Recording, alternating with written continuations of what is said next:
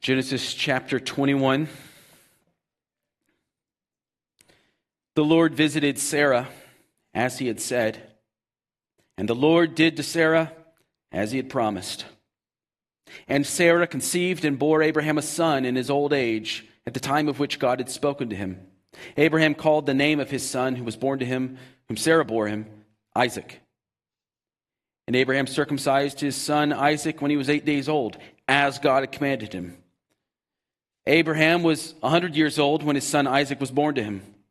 And Sarah said, God has made laughter for me. Everyone who hears will laugh over me. And she said, who would have said to Abraham that Sarah would nurse children? Yet I have borne him a son in his old age. And the child grew and was weaned, and Abraham made a great feast on the day that Isaac was weaned. But Sarah saw the son of Hagar, the Egyptian, whom she had borne to Abraham, laughing. So she said to Abraham, cast out this slave woman with her son, for the son of this slave woman shall not be heir with my son Isaac. And the thing was very displeasing to Abraham on account of his son. But God said to Abraham, be not displeased because of the boy and because of your slave woman. Whatever Sarah says to you, do as she tells you. For through Isaac shall your offspring be named. And I will make a nation of the son of the slave woman also, because he's your offspring. So Abraham rose early in the morning and took bread and a skin of water and gave it to Hagar, putting it on her shoulder along with the child, and sent her away. And she departed and wandered in the wilderness of Beersheba. When the water in the skin was gone, she put the child under one of the bushes, and she went and sat down opposite him a good way off, about the distance of a bow shot. For she said, let me not look on the death of the child. And as she sat opposite him, she lifted up her voice and wept. And God heard the voice of the boy. The angel of God called to Hagar from heaven and said to her, what troubles you, Hagar? Fear not, for God has heard the voice of the boy where he is. Up, lift up the boy, and hold him fast with your hand, for I will make him into a great nation. Then God opened her eyes, and she saw a well of water. And she went and filled the skin with water and gave the boy a drink. And God was with the boy, and he grew up. He lived in the wilderness and became an expert with the bow. He lived in the wilderness of Paran, and his mother took a wife for him from the land of Egypt. This is the word of God. You may be seated. Let's pray and ask the Lord's help. Lord, you have contained in your word to us, through your servant Moses, by your Spirit's power, Christ. Help us to see Christ. Lift up our eyes that we may see Christ and him glorified. We may see our own need for Christ. Turn us from ourselves into Christ our Lord. In Jesus' name, amen. Augustine says of the Bible, let's see if I can remember it, the new is in the old concealed, the old is in the new revealed. He said it in Latin. It sounds better in English.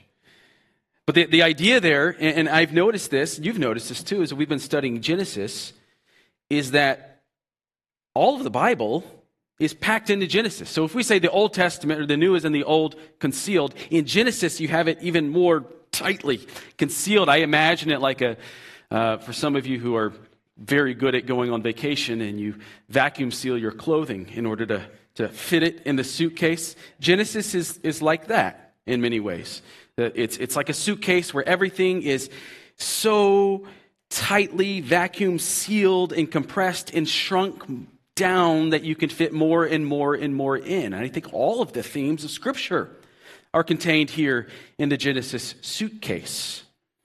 And so one of the things that keeps happening to me when I read and study the text for the coming week is that other Bible passages come to my mind that aren't from Genesis. I've done this the last 2 weeks in a row, and I figure, you know what, let's keep it going. The rest of the Bible is like the unpacked version of what's in Genesis. So sometimes it's easier in order to understand what's in Genesis, to look at the unpacked version. right? Is that my t-shirt or is that my button-up? Well, you unpack it first and, oh, okay, that's grace. It's better to identify what is so packed so tightly by looking later on in the scriptures. So we're going to do that again this week. There are two bits of wisdom found elsewhere in the scriptures that ring true in this passage. The first is from Proverbs 3, and you know the heart of this passage, but I'll read the whole thing. Solomon says, "Let not steadfast love and faithfulness forsake you. Bind them around your neck, write them on the tablet of your heart, so you will find favor and good success in the sight of God and man." And then he says, this is the one that we know from when we were children. "Trust in the Lord with all your heart, and do not lean on your own understanding. In all your ways acknowledge him, and he will make your paths straight. Be not wise in your own eyes. Fear the Lord. Turn away from evil. It will be healing to your flesh and refreshment to your bones." I believe that without a doubt, Solomon experienced that in his own life. He learned that lesson in his own life. But I also believe that he came to that through studying Abraham's life.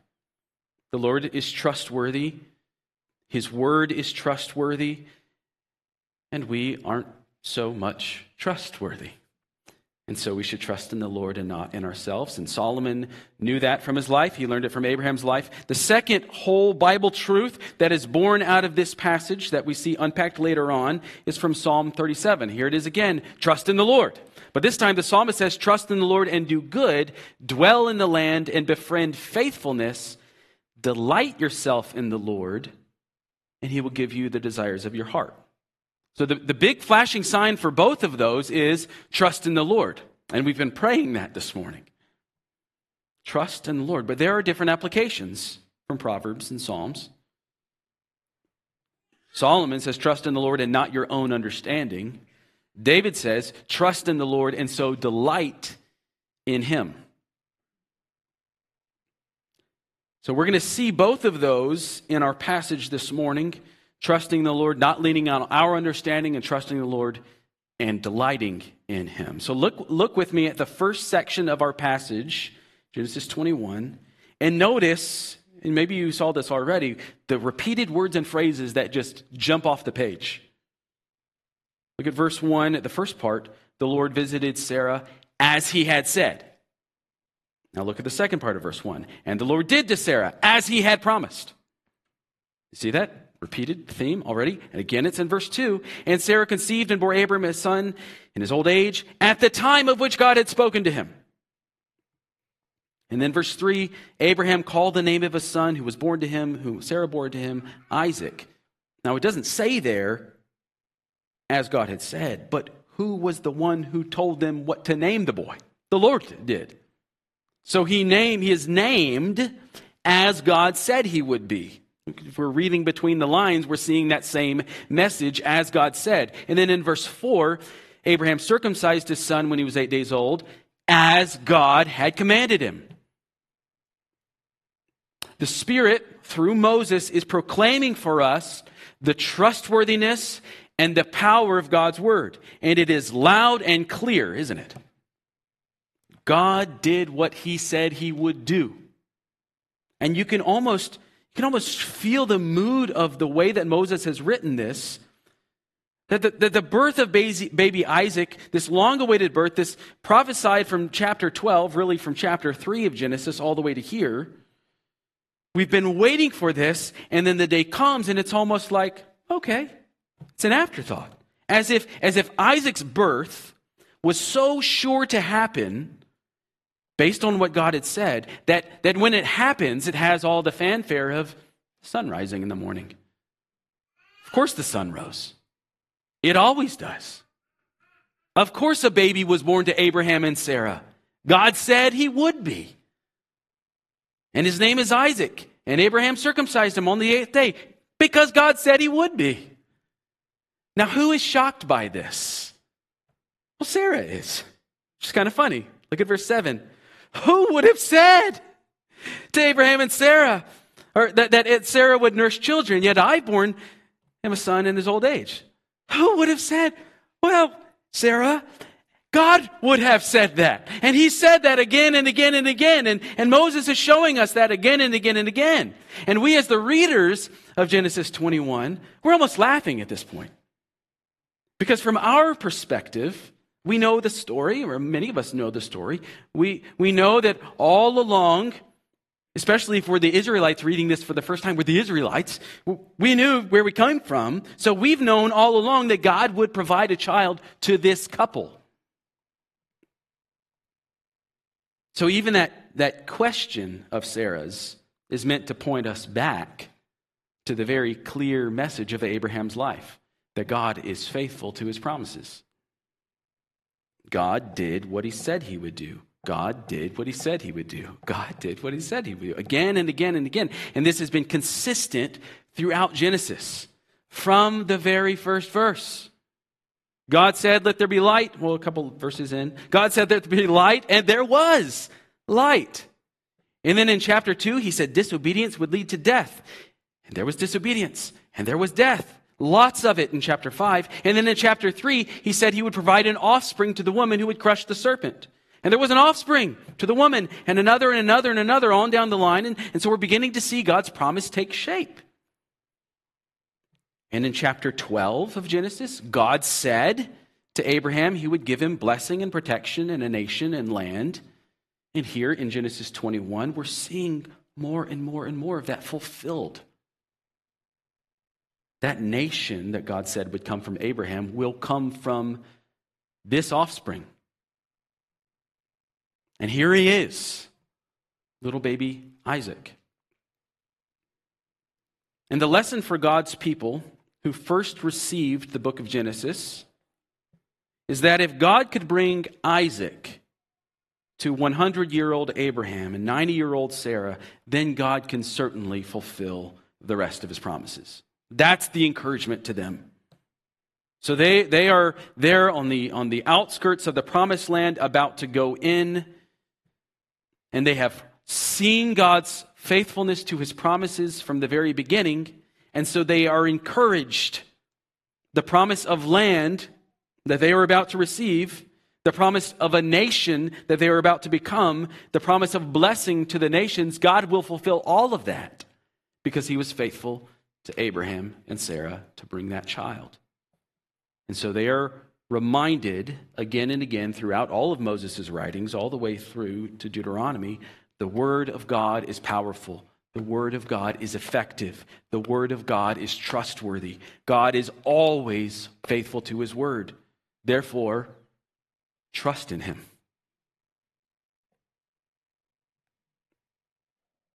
And it's a very simple lesson, isn't it? But God's faithfulness to his word in Abraham's story is in contrast, direct contrast to Abraham and Sarah. This couple who sometimes seem to be believing God's promises and sometimes seem not to be believing God's promises. And even though they are in the hall of faith in Hebrews, even though they are examples to us of what it means to trust in the Lord throughout the New Testament and throughout the Scriptures, the reality is that Abraham and Sarah are fickle and capricious, and they usually lean on their own understanding. The only thing consistent about their faith is their inconsistency in living it out. Just last week, what happened last week? Just last week, Abraham has played Sarah off as his sister again.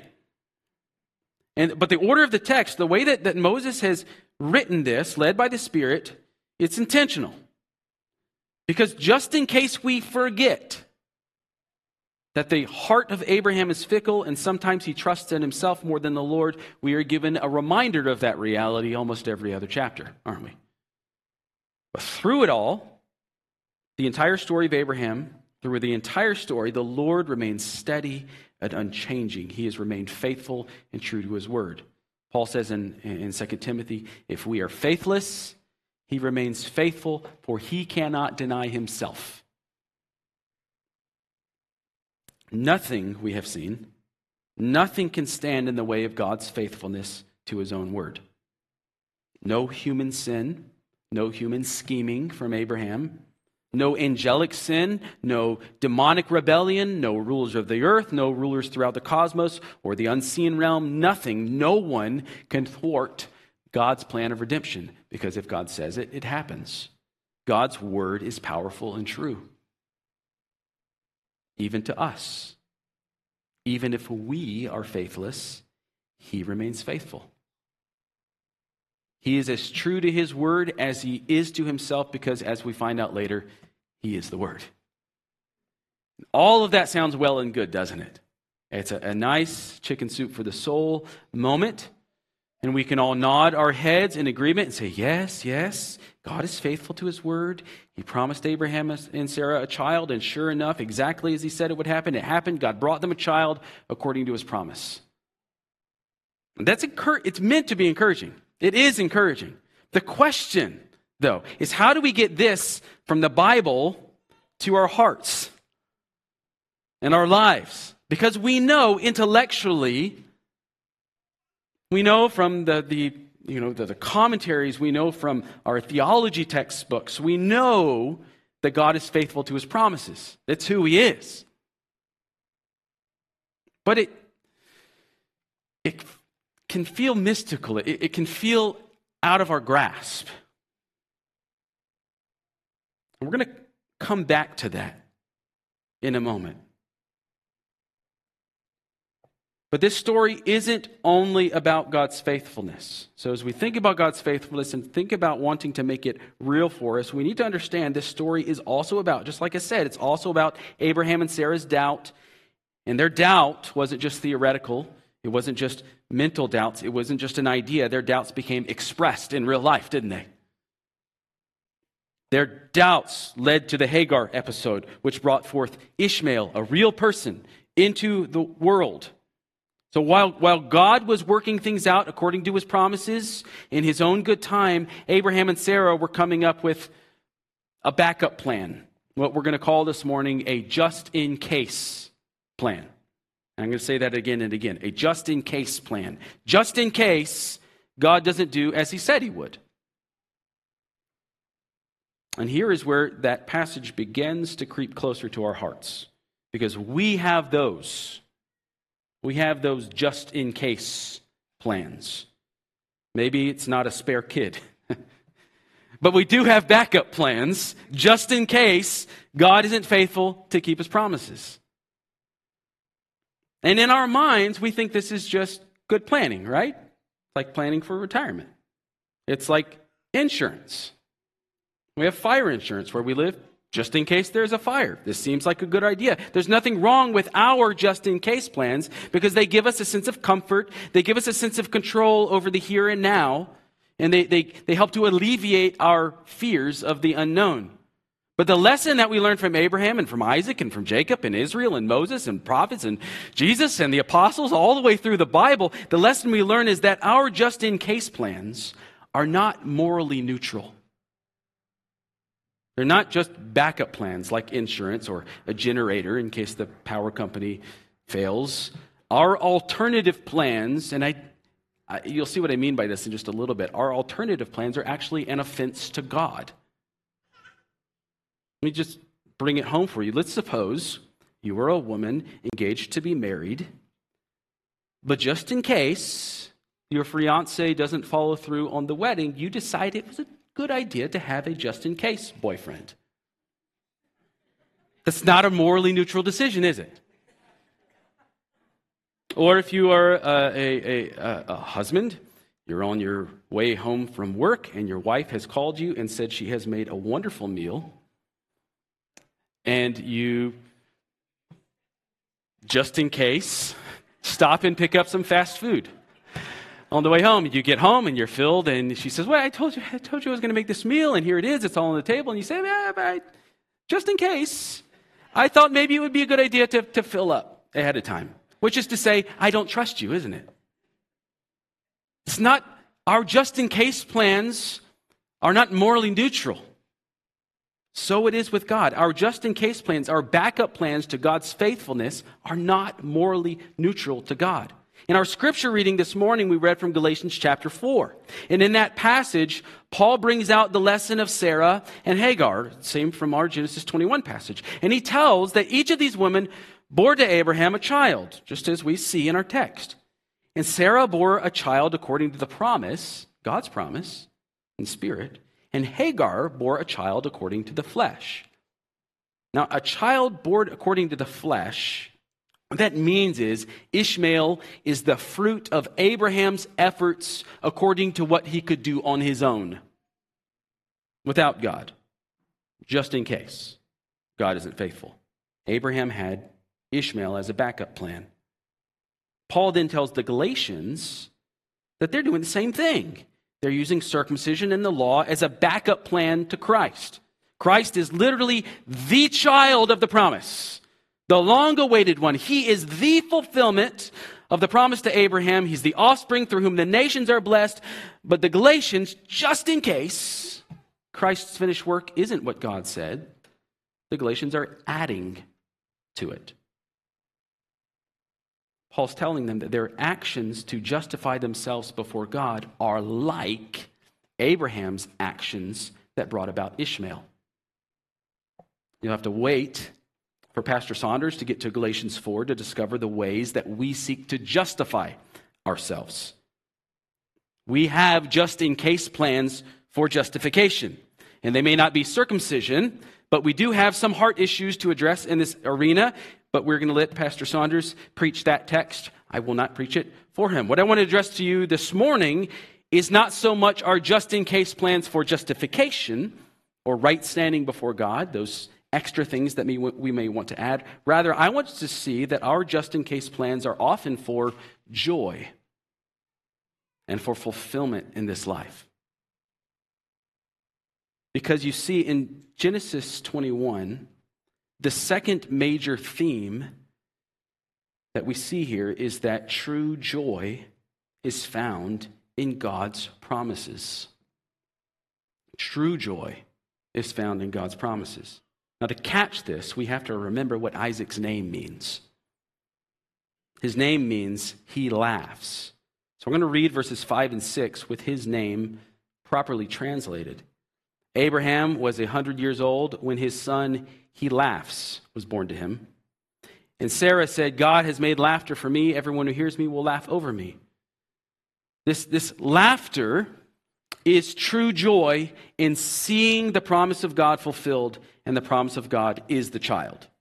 So there's a double meaning there for us. Our author is so tightly winding God's promises with our joy in seeing God's promises fulfilled that they become inseparable and they take on the same name, Isaac. He laughs. Abraham and Sarah have tried on their own to find joy and fulfillment and protection and children outside of God's promises. And what has that brought them? Sorrow and trouble, right? Sorrow and trouble again and again. But God, in his fulfilled promise to them, has brought laughter.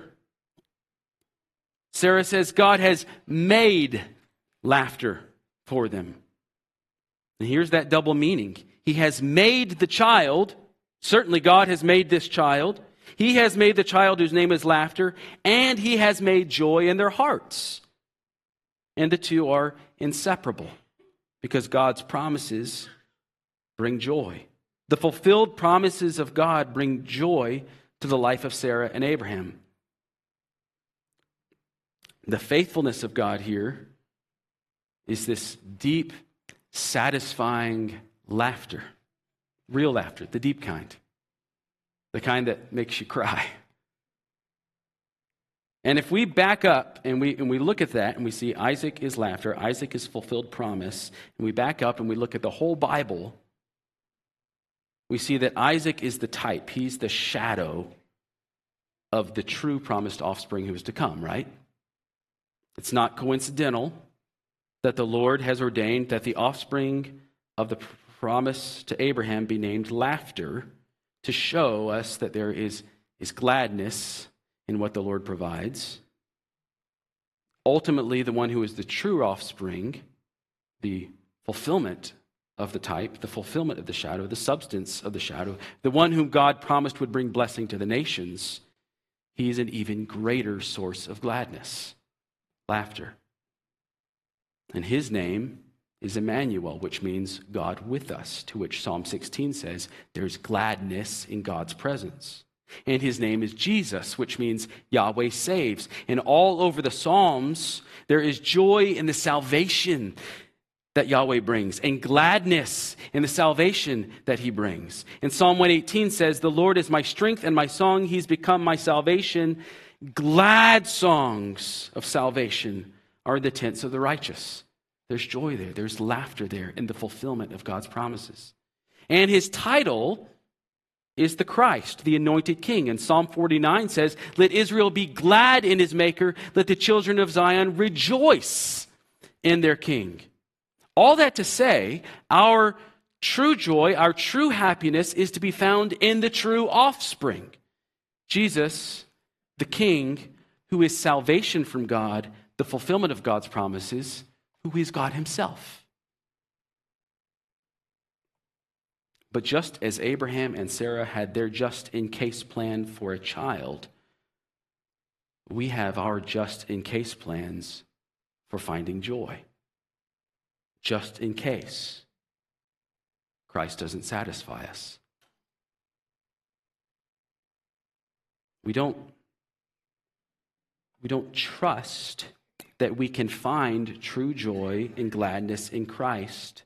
So we delight ourselves in lesser things.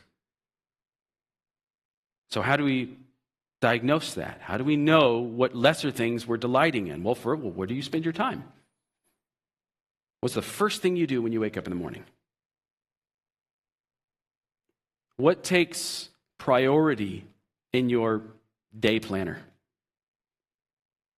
What would someone else who's looking at your life from the outside, because you have your own thoughts and motivations and intents, but what about someone else looking at you from the outside and they see where your time is spent and your energy is spent? What would they say is your reason for being? What would they say brings you joy? Now let's examine your thoughts. What do you look forward to? What are you afraid of? What do you think about? Where does your mind go when you're doing something mindless, like washing the dishes or folding clothes? Now let's examine your media intake. What are you reading? What podcasts are you listening to? What are you watching? Let's think about the things that we hope in. Which one makes you happier? Financial gain or knowledge of Christ? Do you find more joy in the stock market or cryptocurrency recovery and a raise at work, or do you find it in discovering something new about Christ? Do you look forward to more getting to see your grandkids or gathering with the body of Christ? The question is, what are your Ishmaels, isn't it? Name them. Not out loud. Name them, though, and prayerfully ask the Lord to put them in their proper place. True joy is found in the promises of God, namely in Christ. But we have these just-in-case plans, these backup plans, don't we? And reading our text this way, and I think this is the way that Paul is, from his inspired perspective, is reading this. I think this helps us to understand that what happens in the next part of the text, verses 8 and following, that this is not as harsh as we originally think. Right? So from a historical perspective, we read this, and from a human perspective, it seems really harsh what Abraham and Sarah and the Lord have done to Hagar and Ishmael. Sarah tells Abraham, get rid of this slave woman and her child. So Abraham sends her into the desert with a water bottle and a sandwich baggie. This seems unreasonable to us. But let's look more closely. Let's look from Paul's perspective in Galatians back through that lens on Genesis 21. and look at the ways that our just-in-case plans, how they must be dealt with. Okay? So you have the child of the promise here, little baby he laughs, the prototype of Yahweh saves. He's been born finally after years and years and years. He's been born into a family, though, where mom and dad and mom's maid have got themselves into a flesh triangle, and now we have Ishmael to contend with as well. And Ishmael at this point is anywhere from 12 to 16 years old. We don't know exactly. His mother, as you've noticed in the text, has been demoted. She's no longer the maidservant or maid of Sarah. She is now the slave woman. Do you notice that? Go back at chapter 16 and you see her described a little more gently.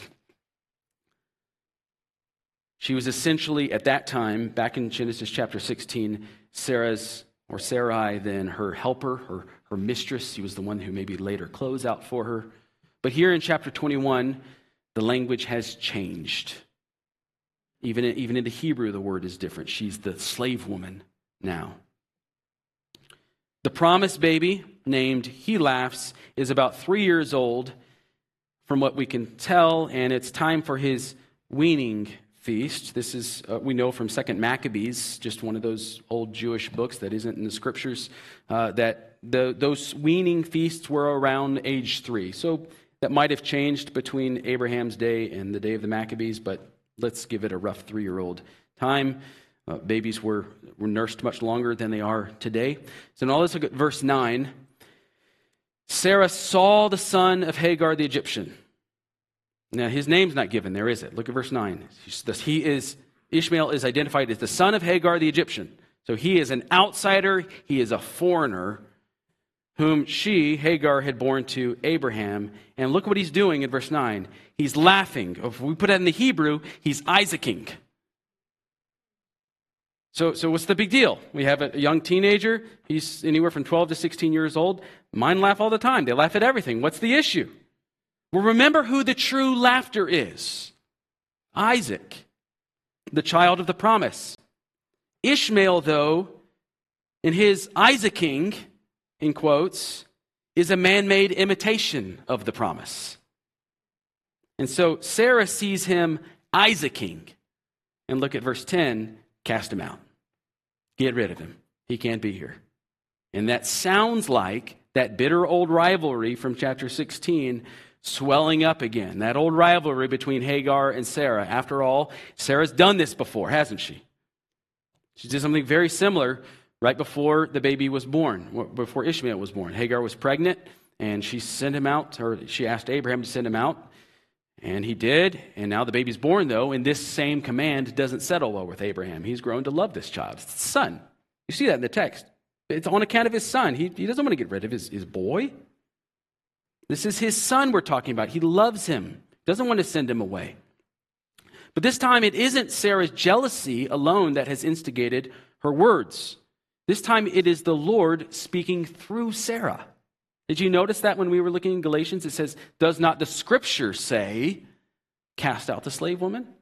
The scripture is the one saying that, which is to say the Lord is the one saying that, and he's saying it through Sarah here. The Lord is speaking through Sarah. The older son, the issue here is that the older son, if he's not sent away, he will have a right to the inheritance because he's the older son.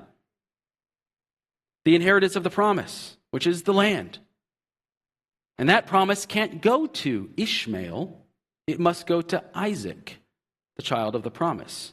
God's promises, what the Lord is teaching us here is God's promises cannot be mixed with human effort. There is no mixing of what God has promised he will do on his own with what man does to try and help him. God's promises cannot be mixed with human effort, and so Ishmael must be sent away. So God tells Abraham in verse 12, do what Sarah says. Now there's irony here, because so far, whenever the wife in Genesis has said something to the man, it has led to trouble. The first time Sarah had an idea, that led to this problem to begin with. And Sarah listened, or remember Abraham listened to the voice of his wife and went into Hagar. Remember that? Just as Adam had listened to the voice of his wife.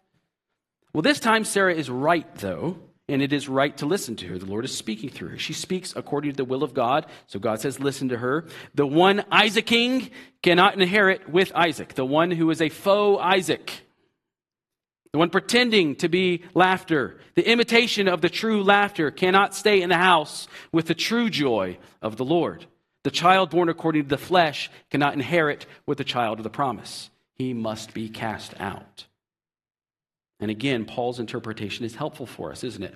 Paul says in Galatians 4 that what was actually happening was that the child of the flesh was persecuting the child of the promise. Did you notice that in Galatians when we read it? Paul uses the word persecuting, but Moses, our author here, only uses the word laughter to describe what Ishmael is doing.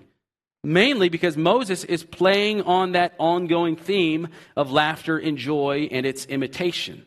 He is a more subtle writer than Paul, put it that way.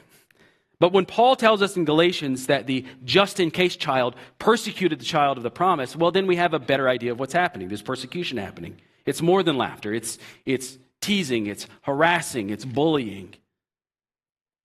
And so now we have a better idea of what's happening, because what appears to be laughing is actually much the same as the heart of Cain toward Abel, isn't it? Or what we'll later see is the heart of Esau towards Jacob, or the brothers of Israel towards Joseph. It's that brotherly rivalry theme happening here in Genesis. And it happens again and again and again. And it doesn't end well whenever that happens, when that rivalry becomes full grown. So that's the textual reality. That's what's likely to happen if Ishmael stays in the home. He's going to hurt the baby. He's going to hurt the boy. So in order to protect Isaac, the Lord sends Ishmael away. But there's a spiritual reality to this as well. And this is what Paul's picking up on. When there is something in our lives that competes with Christ,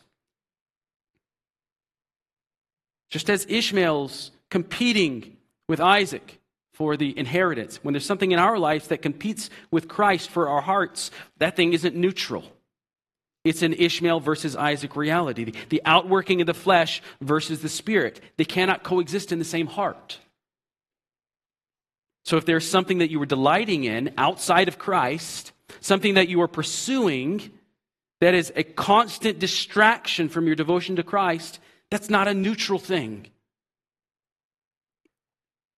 It will persecute the promise in you, like the older brother persecuting the younger. And Paul's instruction to the Galatians is to cast out the slave woman and her son. Cast out that working according to the flesh, and likewise for us. Cast out those things which are competing with Christ in our life. For the son of the slave woman shall not inherit with the son of the free woman. Whatever it is that clings closely to you, that you are seeking to fulfill you outside of Christ, whatever it is that our heart wants to hold on to outside of Christ, cast it away. Put it in its rightful place. And we see the struggle with this, with Abraham. Abraham loves his son. A father loves his son. Abraham desired to keep Ishmael nearby.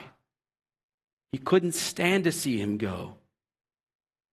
And when we look at this, again, from Paul's perspective, when we take Ishmael to represent our cases, our competing affections, when Ishmael is your sense of financial security in the world that brings you comfort, or when Ishmael is your love of entertainment that gives you escape, that you seek out constantly, or when Ishmael is your work and your sense of accomplishment, realize that none of that is worth comparing to the true joy and contentment that is found in Christ. So what do? Well, you take your just in case, your man-made joy, and you put it in its rightful place. But we can't just do that, can we? We can't exactly do that if we don't first know the surpassing worth of Christ. If we do not delight in Christ with our whole being, then we cannot entrust to him our Ishmaels. That's why the psalmist says in Psalm 37, delight yourself in the Lord first. Delight yourself in the Lord, and he will give you the desires of your heart. Commit your way to the Lord, trust in him, and he will act. And Abraham's taking this lesson to heart. He needs to trust that if he can let go of his just in case, his Ishmael, that the Lord will take care of him. And he'll take care of the boy. So Abraham listens to God. He packs Ishmael and Hagar the sack lunch and a bottle of water, and he sends them away, and off they go, as the Lord said. And here's what's interesting is what we see happen when they go out in the wilderness. Because the Lord promised Abraham in verses 12 and 13 that he's going to take care of Ishmael. You let Ishmael go. You cast him out. I'll take care of him, is what he's saying. He's saying he's going to make a nation out of him. And as much as Abraham loves Ishmael, what happens here is that he sees there is more to be found in God's promises than in his own efforts. And that seeing God's promise to take care of Ishmael enables Abraham to send Ishmael away. You see what I'm saying there? That might be a little confusing. He's not sending, we read this and we think, man, Abraham, you're sending Ishmael to his death. He's not. He's entrusting the boy to the Lord, is what he's doing. He's entrusting this work according to his flesh to the Lord. He's putting it in its place. He's sending him to the wilderness with his mom. And we've talked about this before, but these secondary delights in this life, these things that are secondary to the Lord, the things that we make primary, family, hobbies, entertainment, leisure, investments, working around the house, whatever it is, what the Lord tells Abraham to do is trust him, trust his promises first, and he'll take care of Ishmael. Likewise for us, trust the Lord first, delight in Christ first, and entrust everything else to the Lord, and everything else will fall into its rightful place. What that means practically is to go all in on Christ. Don't hedge your bets. As if saying, well, I'm going to pray. I intend to pray right now. But I'm going to keep my smartphone right here just in case I get bored. Just in case. I'm going to seek Christ in the scriptures, but I'm going to do it while I watch this game. Well, I'm going to do that with the TV on mute, just in case, because I don't want to miss something important. What I'm saying is set aside your just in case and devote yourself fully to the Lord. It's not easy. It doesn't feel like joy at first. It doesn't feel delightful at first. You're going to feel like something is wrong with you. Because you're going to be unable to sustain in prayer. You're going to be unable to stay focused reading the Word, looking for Christ in the Word. And you're going to think, I must not really be a Christian because this isn't fun.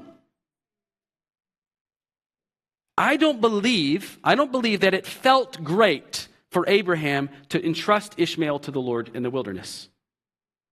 But you'll see by the time we get to chapter 22 that Abraham's faith and his joy in the Lord's promises has so increased that we see true trust in the Lord.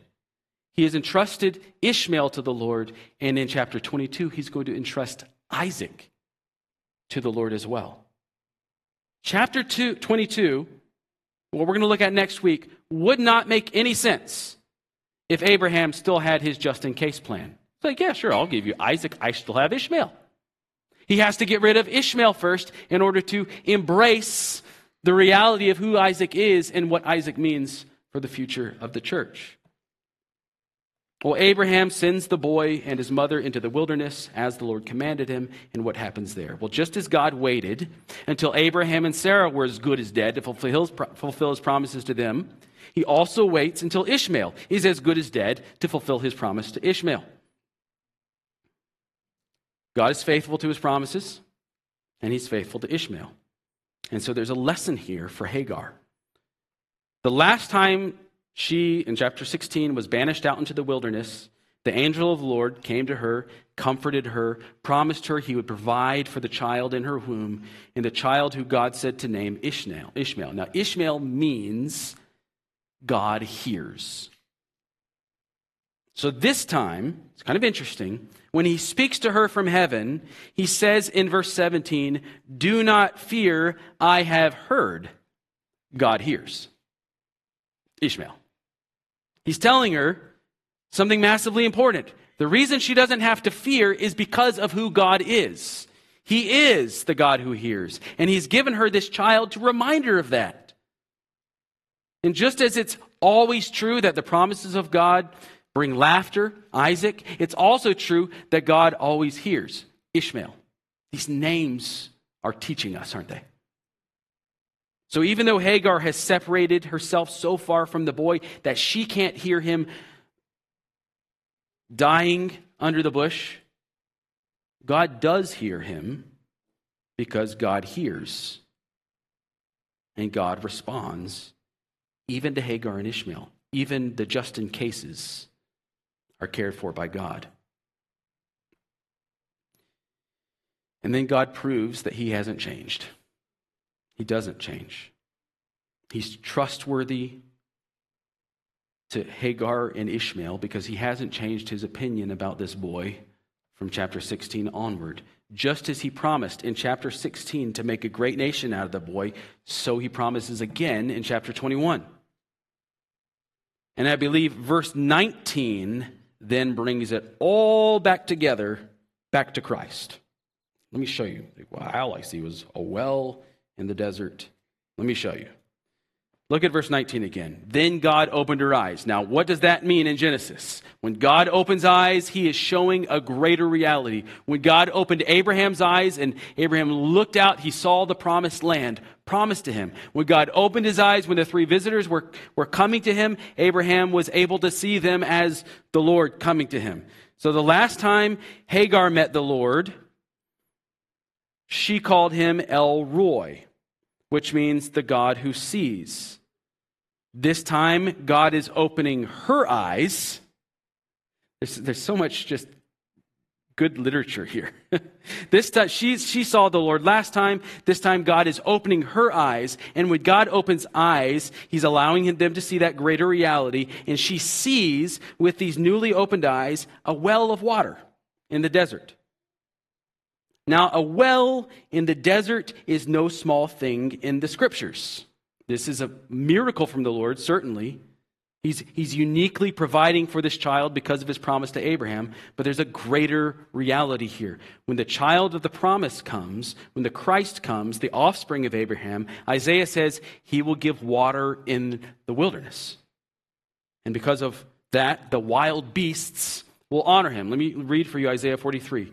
The wild beasts will honor me, the jackals and the ostriches, for I give water in the wilderness, rivers in the desert, to give drink to my chosen people, the people whom I formed for myself, that they might declare my praise. Now Ishmael, in chapter 16, was to be called a wild donkey of a man, a wild animal, a wild beast. And from the Ishmaelites will come a people who will constantly be a problem for Israel. But when the Christ comes, when the fullness of time comes, and God sends forth his son, born of woman, the offspring of Abraham, through Isaac, he will be a blessing to the nations. This promised Christ through Isaac will be a blessing to the nations, all of the nations, including the Ishmaelites. He will be to them, through the Spirit, water in the wilderness. And they will praise him and honor him as their king. And so when the Lord opens Hagar's eyes, our eyes should be open as well to Christ, the living water in the wilderness, who will also provide for Ishmael and his family. The whole Bible reality that Christ will come for the nations is concealed here in God's concern for Hagar and Ishmael. Abraham and Sarah's just-in-case backup plan in the long run is redeemed by God's promise. And we have seen that again and again and again, haven't we? That what man means for evil, God means for good.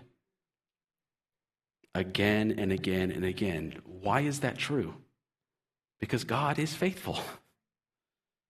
God is faithful, and we can take joy in him. Let's pray.